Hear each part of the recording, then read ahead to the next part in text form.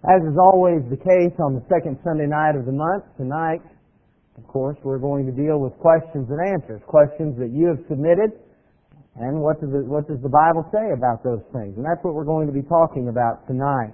And we have had several questions submitted, and hopefully over time we'll be able to deal with all of those questions. Tonight, however, I think we're probably going to be able to tackle essentially just one, because it is, despite the fact that on the surface it seems rather simple, it is actually a complex question that we're going to be dealing with tonight. The question, as has been submitted, is asking whether or not we may have an alternate assembly on Saturday evening in which brethren take the Lord's Supper. Now, I recognize that on the surface that sounds rather simple, and yet some of the things that go behind this question make it somewhat complex. The reason this question has been submitted is because there is, in fact, a congregation within our area that has decided to have a Saturday night assembly. In fact, on November 5th, in its weekly bulletin love lines, or in its bulletin love lines, the Woodmont Hills Church of Christ announced in an article entitled Saturday Night Assembly 2004 that they would have an assembly on Saturday nights, and not just any assembly, but an assembly in which folks would take the Lord's Supper. And so, someone has asked, is that scriptural? In that same bulletin, they provided another article to provide biblical authority for such an action. And so our question tonight is what they said true? Does the Bible really authorize us to participate in the Lord's Supper on Saturday night or not? I want to begin by reading these articles to you. Now, there really was no convenient way for me to get them on the board, so I'm just going to read them to you, and then as we go through our answer, the parts that we need to comment on, I will put on the board. The first article is entitled Saturday Night Assembly for 2004. The challenge to be an available, helpful, and faithful church in the 21st century urban setting is almost overwhelming. Question: how do we meet so many needs, such diverse needs, such ever-changing needs? Answer: we don't know, and are driven to rely on God to open and close doors of opportunity for us. We don't know and must explore creative options. If the Lord tarries until the spring of 2004, we plan to offer a Saturday night worship assembly beginning January 10th. The service will run from 6 until 7:30 p.m. It will be programmed like the three that will follow on Sunday morning. Same themes, biblical texts, music, etc. And it will help meet needs we are not addressing well in our present arrangement. Several of our key volunteers in both teen and children's ministry, for example, are too frequently unable to make it to the Great Hall for worship on Sunday morning. The reason is not a lack of desire on their part, but such heavy involvement with the needs of both groups and individuals under their charge that they simply use up the entire morning in ministry. We want these servants to have the nurture, encouragement, and fellowship that comes of a solid worship experience. We also have a number of individuals, for example, physicians, nurses, etc., who are required to work occasional 7 a.m. to 7 p.m. shifts on Sundays and simply cannot be present. We also suspect this service will have outreach possibilities to persons who presently do not attend Christian assemblies at all and who could be introduced to a faith community through such a service. Our first run-throughs for such an assembly will be on November 22nd and December 20th. These 2 dates will allow us to work out some of the logistics for the new service before starting it on a regular basis in January. We will meet in room 205. No child care classes for children will be provided. Novel idea? Not really. For several churches in urban settings have had success with Saturday night worship. Not really, for at least some Gentile churches of the first century appear to have met on Saturday nights as well, perhaps because slavery made night assemblies more practical than daylight events. This new option will not affect the vast majority of you. If it does not meet your need or that of someone you know, however, please give it a try. If it does meet your need or that of someone you know, however, please give it a try.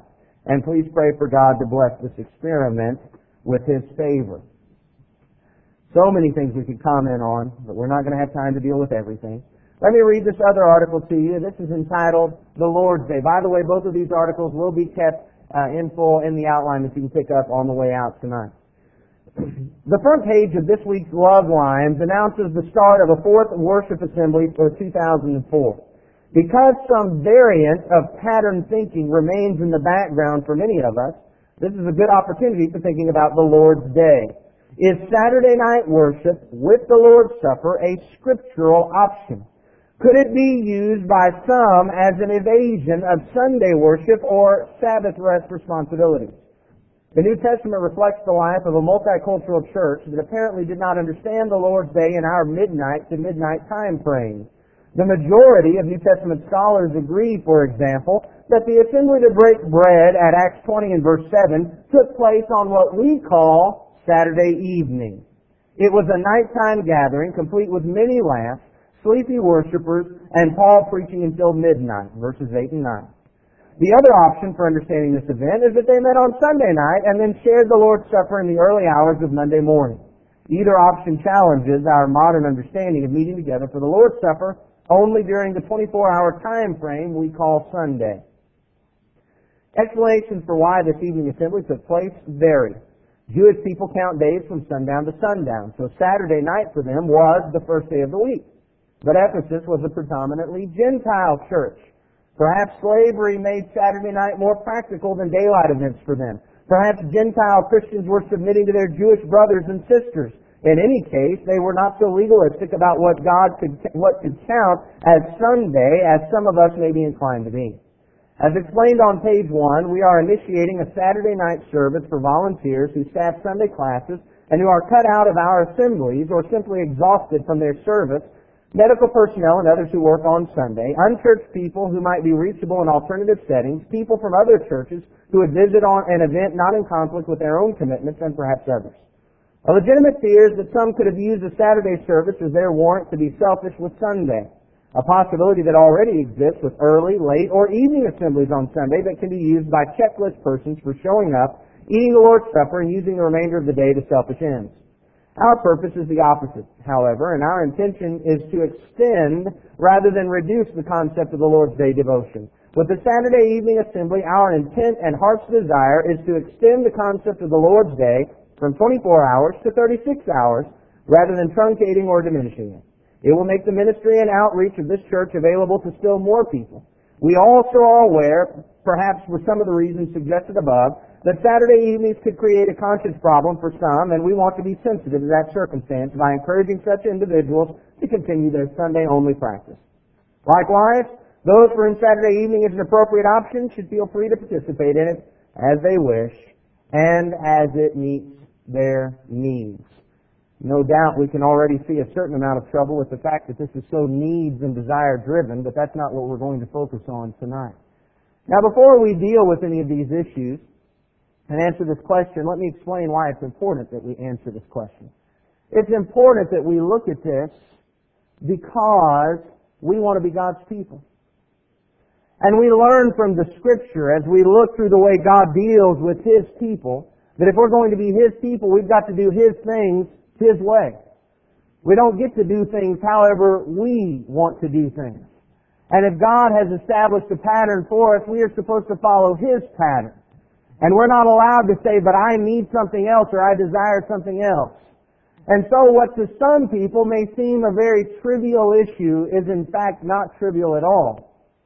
We want to be what God wants us to be, and we want to do what God has asked us to do, and we want to do things God's way. And so we must go to the Scripture and find out what way God has asked us to do things. And so we ask the question, may we have an alternate assembly on Saturday evening in which brethren take the Lord's Supper? As we look at this, I want us to understand that this system as set up and as followed by the congregation to which we referred violates the Bible pattern in two ways.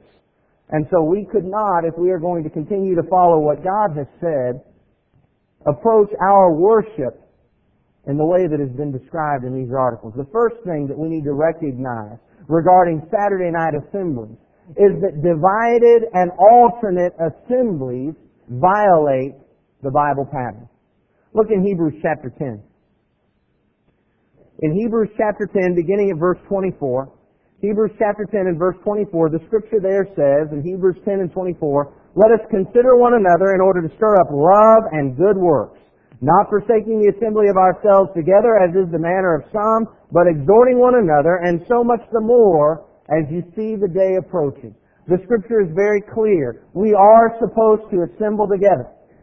My understanding of this verse is that the Hebrew writer is pointing out that churches are to assemble, and of course secondarily, if the church is going to assemble, where are we as individual members going to be? We're going to be there, assembling. That just seems to be as plain as the nose on our faces from Hebrews 10:25.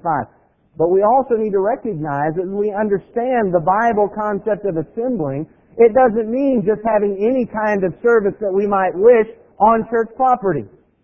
I want you to look at the book of 1 Corinthians and notice in 1 Corinthians chapter 5. In 1 Corinthians chapter 5 and verse 4, Paul pointed out to the Corinthians in 1 Corinthians chapter 5 and verse 4, in the name of our Lord Jesus Christ, when you are gathered together along with my Spirit, with the power of our Lord Jesus Christ. Now also, look over in 1 Corinthians chapter 11.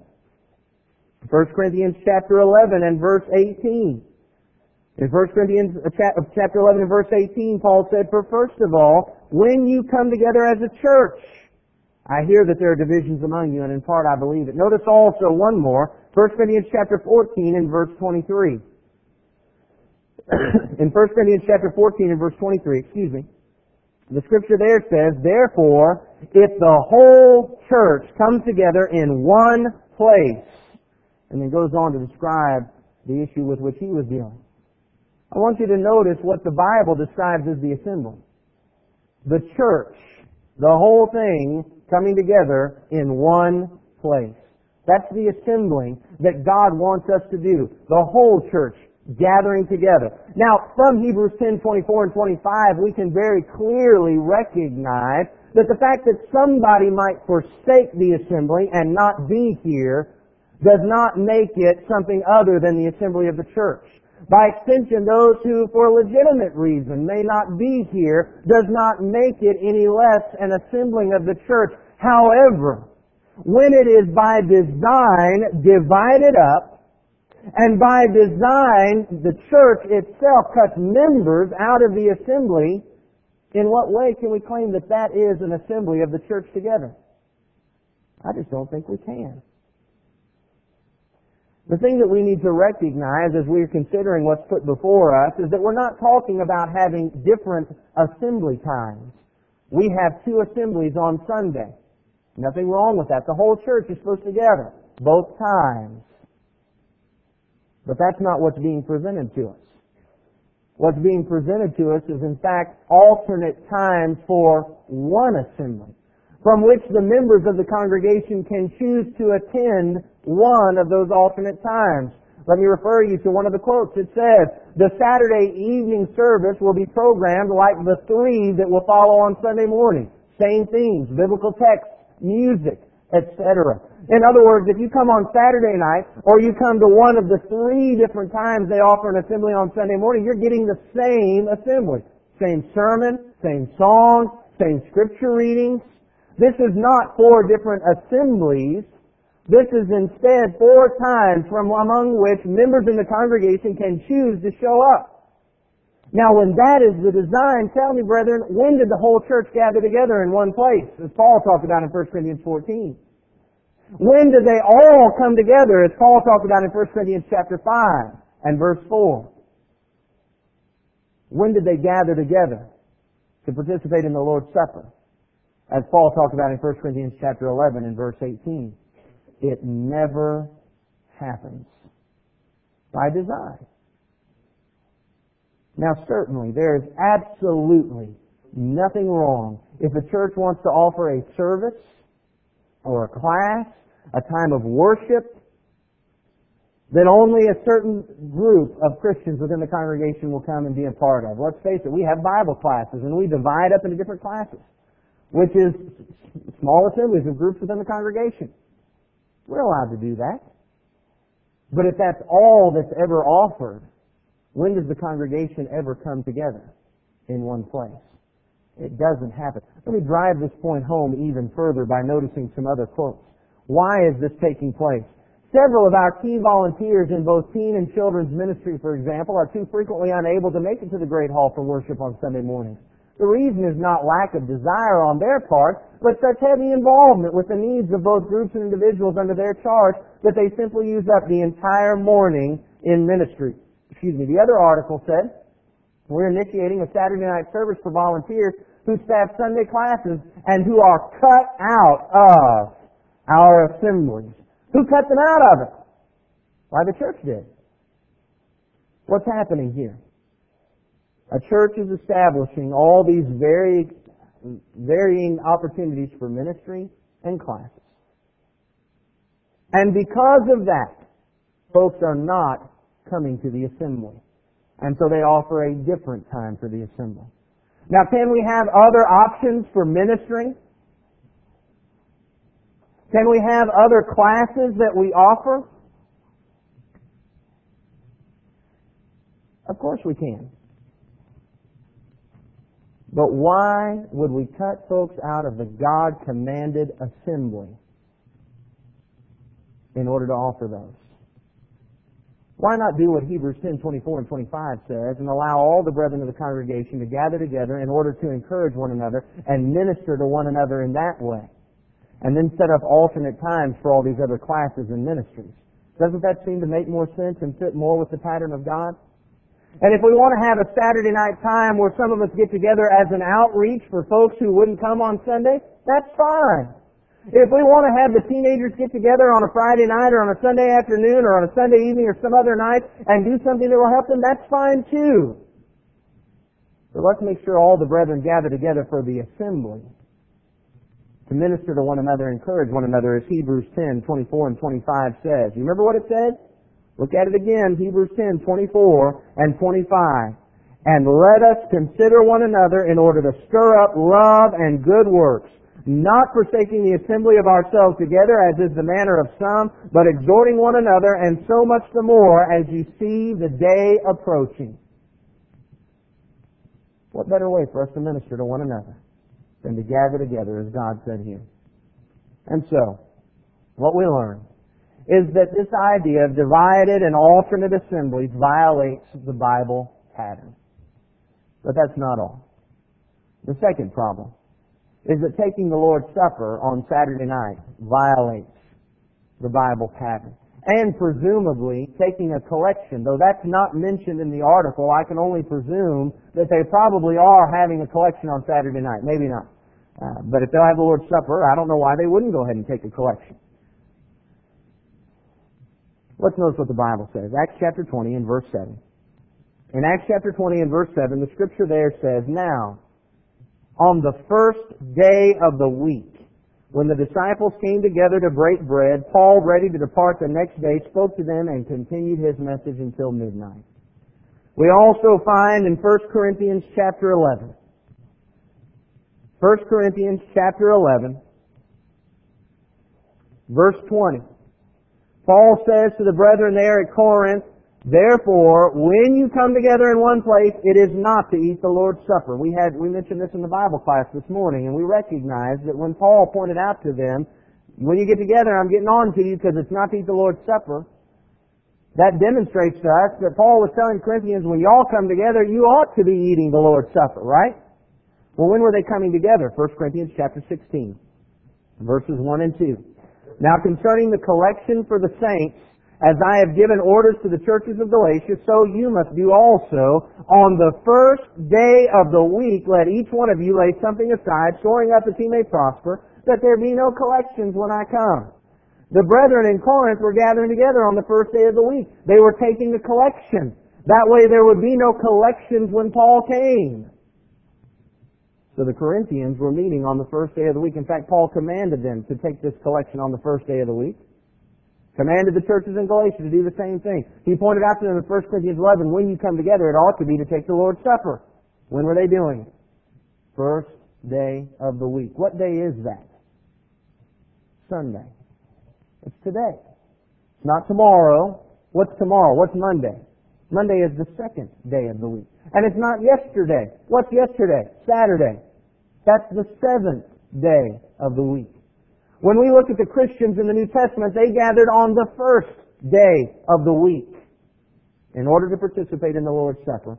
And we need to do the very same thing.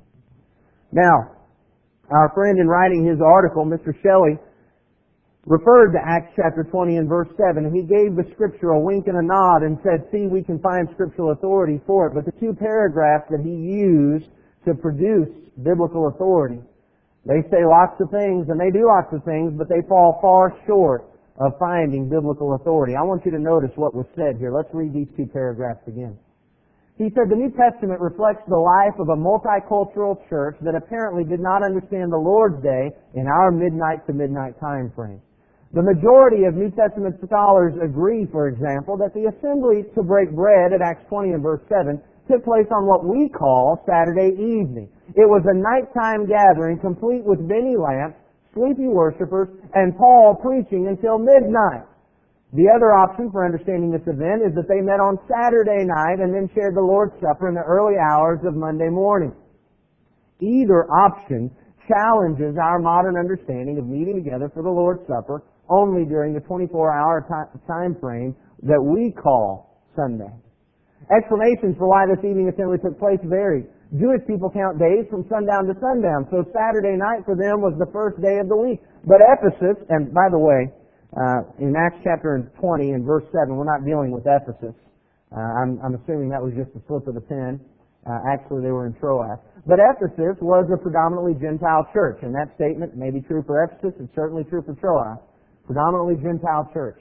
Perhaps slavery made Saturday night more practical than daylight events for them. Perhaps Gentile Christians were submitting to their Jewish brothers and sisters. In any case, they were not so legalistic about what could count as Sunday as some of us may be inclined to be. Now, certainly, our friend has said some things here in an attempt to try to find Bible authority. But I want you to notice that he didn't find Bible authority. Did you notice what he did? Number one, he appealed to the authority of men, while the majority of scholars would claim. Secondly, he demonstrated, well, the Bible's really just unclear about this. Did you notice how he said, well, there was one option and another option, but either one challenges us?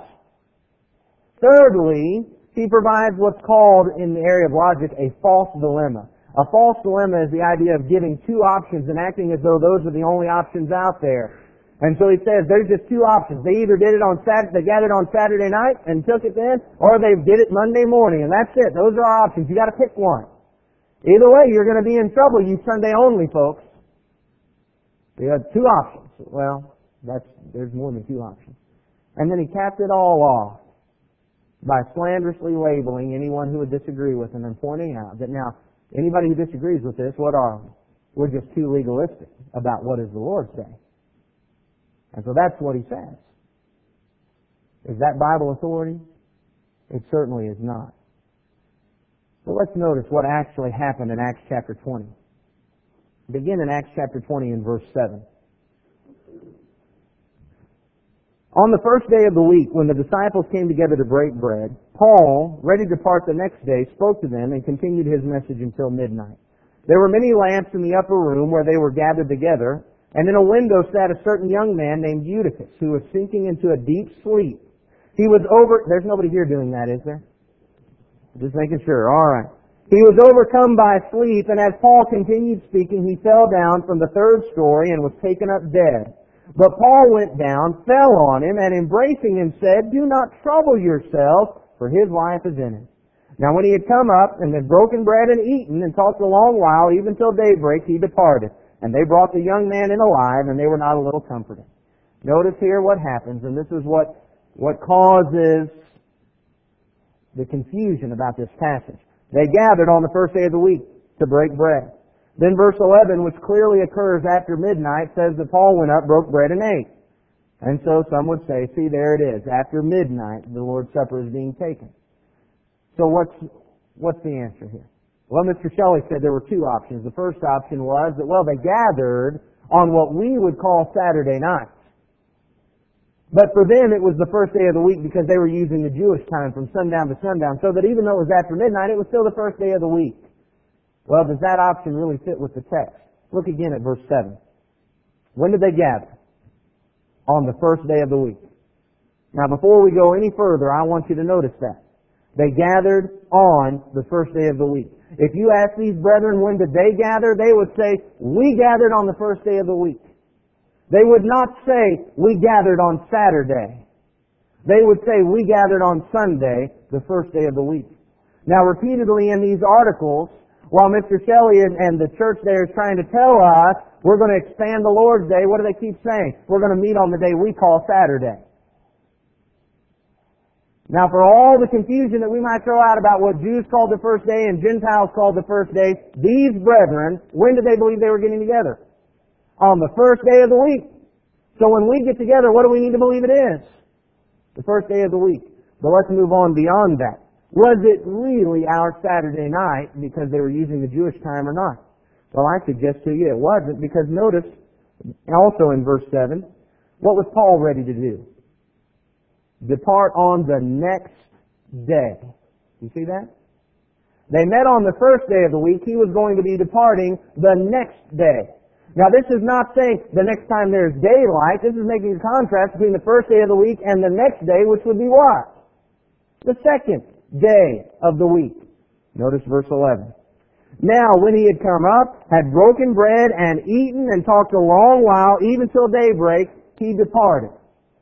Daybreak is the next day from the time when they gathered, because that's when he was leaving. You see that? Very clear.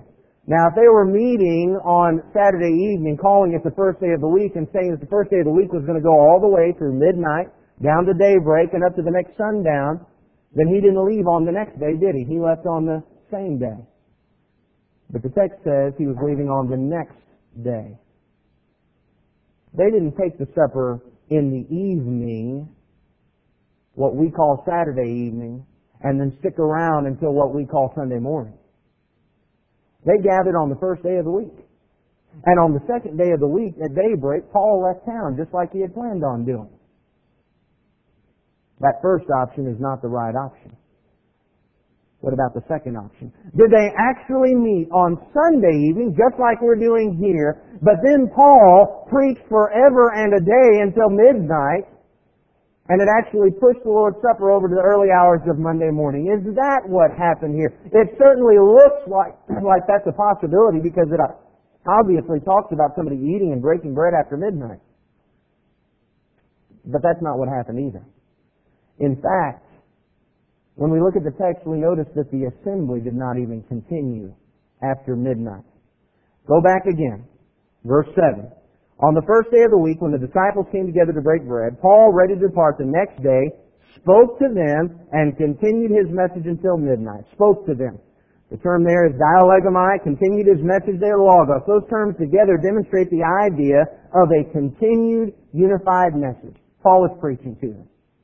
He was telling them things that they needed to hear, preaching a sermon to them till midnight.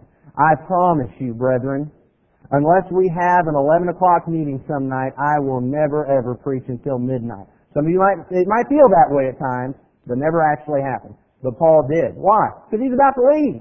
He's got lots of things to say to them. Come tomorrow morning, he's heading out of town. And this is his last opportunity to talk to them for a while, maybe forever. And so he preaches an extremely long sermon. Then, in verse 9, Eutychus fell asleep, fell out of the window. Guess what that did to the assembly? That disrupted it. What do you think would happen if somebody here fell out of if we were up in an upper room and somebody fell out of the window and hit the ground and died? You think we'd probably all run outside and check on them? You think that would disrupt our assembly? I believe it would. I believe if somebody just had a heart attack right here, they wouldn't even have to fall. That probably would disrupt our assembly.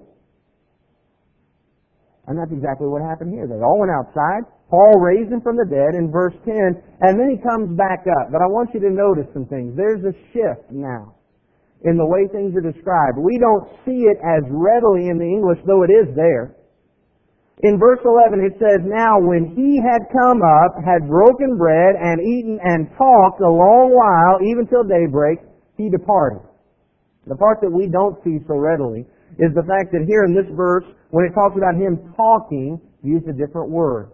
The Greek word there was homileo, and that word has the idea of conversation. Paul wasn't preaching here. Paul was conversing. Paul was visiting with the brethren. Just like we do when our assemblies are over. We visit. Somebody could well say about me tonight, Edwin continued his message until 7 o'clock. Then we had the Lord's Supper and a prayer, and then he talked with the folks for another hour. Could we say that? Certainly could. And that's exactly what's being discussed here. There's a ship there we don't see in the English, but let me show you one that we can see in the English, just in case you don't like going to Greek, which I normally don't. But notice in verse 11, now when he had come up, had broken bread and eaten. Who came up, broke bread and ate? Paul. Does that sound like the Lord's church eating the Lord's Supper? No, it certainly doesn't. That's Paul came up and ate. And that's very natural when you consider where they're assembling. They're not assembling in a church building like we have that's devoted to the work of the church. They're assembling in somebody's upper room. And so they come together on the first day of the week. They take the Lord's Supper. Paul preaches until midnight. Eutychus falls out and dies. He brings them back to life. They go back up. Paul's about to leave on a trip. What do? They feed him. We ever done that for a preacher? Have the assembly take the Lord's Supper and then we go and feed him? Happened today. Man, we had some good eating today, don't you think? Okay, but that wasn't the church having the Lord's Supper, was it? We could use the same words to describe it. We broke bread. We ate. We ate a meal. But we're not talking about the same thing. And in verse 11, it points out a distinction when it points out that he had come up. This isn't the congregation coming up. This isn't the assembly continuing with Paul preaching another sermon and then finally taking the Lord's Supper. The assembly has been dispersed. It's been disrupted. It's over now. And Paul is visiting with the brethren and they're feeding him because he's got a 20-mile journey to Assos, which is where he's going. Verse 13, then he went ahead to the ship and sailed to Assos. Then we went ahead to the ship and sailed to Assos, there intending to take Paul on board, for so he had given orders, intending himself to go on foot. So, what do we find? Having gone through all of that, what we recognize is that not only did they not meet on what we call Saturday night and intend to take the Lord's Supper sometime between 6 and 12 on our Saturday night, they also did not meet on Sunday night and continue meeting all the way through Monday morning and finally take the Lord's Supper Monday morning. They did exactly what they intended to do. They gathered together on the first day of the week to participate in the Lord's Supper. And they did that. And then Paul preached until midnight. Eutychus died. He raised him from the dead. And they visited for a while and fed Paul to prepare him for his journey. And that's it. What does that mean for us? That means if we're going to take the Lord's Supper, it needs to be on the first day of the week. We also learn that if it's the first day of the week, the church needs to gather together to take the Lord's Supper. It's just that simple. While there may seem some complexities, getting into Greek language and making sure we look at the pronouns and all of that, it's still very plain. It's all right there in the text. There's nothing that we've pulled out of thin air. We haven't had to go and say, now, whatever your needs are or whatever you want. We don't have to say things like, boy, we're trying to meet the needs of this ever-changing world, and so we've got to be creative. What we actually say is we've got to be driven to do what God says. And that means we just go to the book and do what they said in the book. And so someone has asked, can we have an alternate assembly on Saturday night in which brethren participate in the Lord's Supper? No, we can't. Not if we're going to be what they were in the New Testament. Can we have an assembly on Saturday night? We certainly can. And I imagine this congregation has done so. I believe it has at times. We've had assemblies, I imagine, every day of the week, but not participating in the Lord's Supper. And can we have meetings that are really designed for just specific groups in the congregation? We certainly can. In fact, last Sunday we had one for new converts and new members and folks that just wanted to be reminded of some of the basics. And we had a little workshop back here in one of the rooms. Wasn't for everybody. Everybody could come, but it wasn't designed to be an assembly. But we do have to have times in which the whole congregation gathers together. That's what we've got to do. And we've got to do things the Bible way. Does everybody see that that's just what the Bible said? Remember, we do this once a month. If you have any questions, please feel free to fill out the form that's back there. I've got a form back there by the phone. You can drop it in the box that says Second Sunday Night Questions. And hopefully next time we'll be able to get to where we deal with more questions. By the way, I have had some questions come in that I need some clarification on. If you've given me some questions and you didn't write your name down, would you please come see me? Because I have some questions for you, things that I need to talk with you about. And I obviously don't know who you are, otherwise I'd just come talk to you. But if you have any questions, feel free to drop those in the box and we'll deal with those as soon as we have opportunity. Would you pull out your songbooks, please?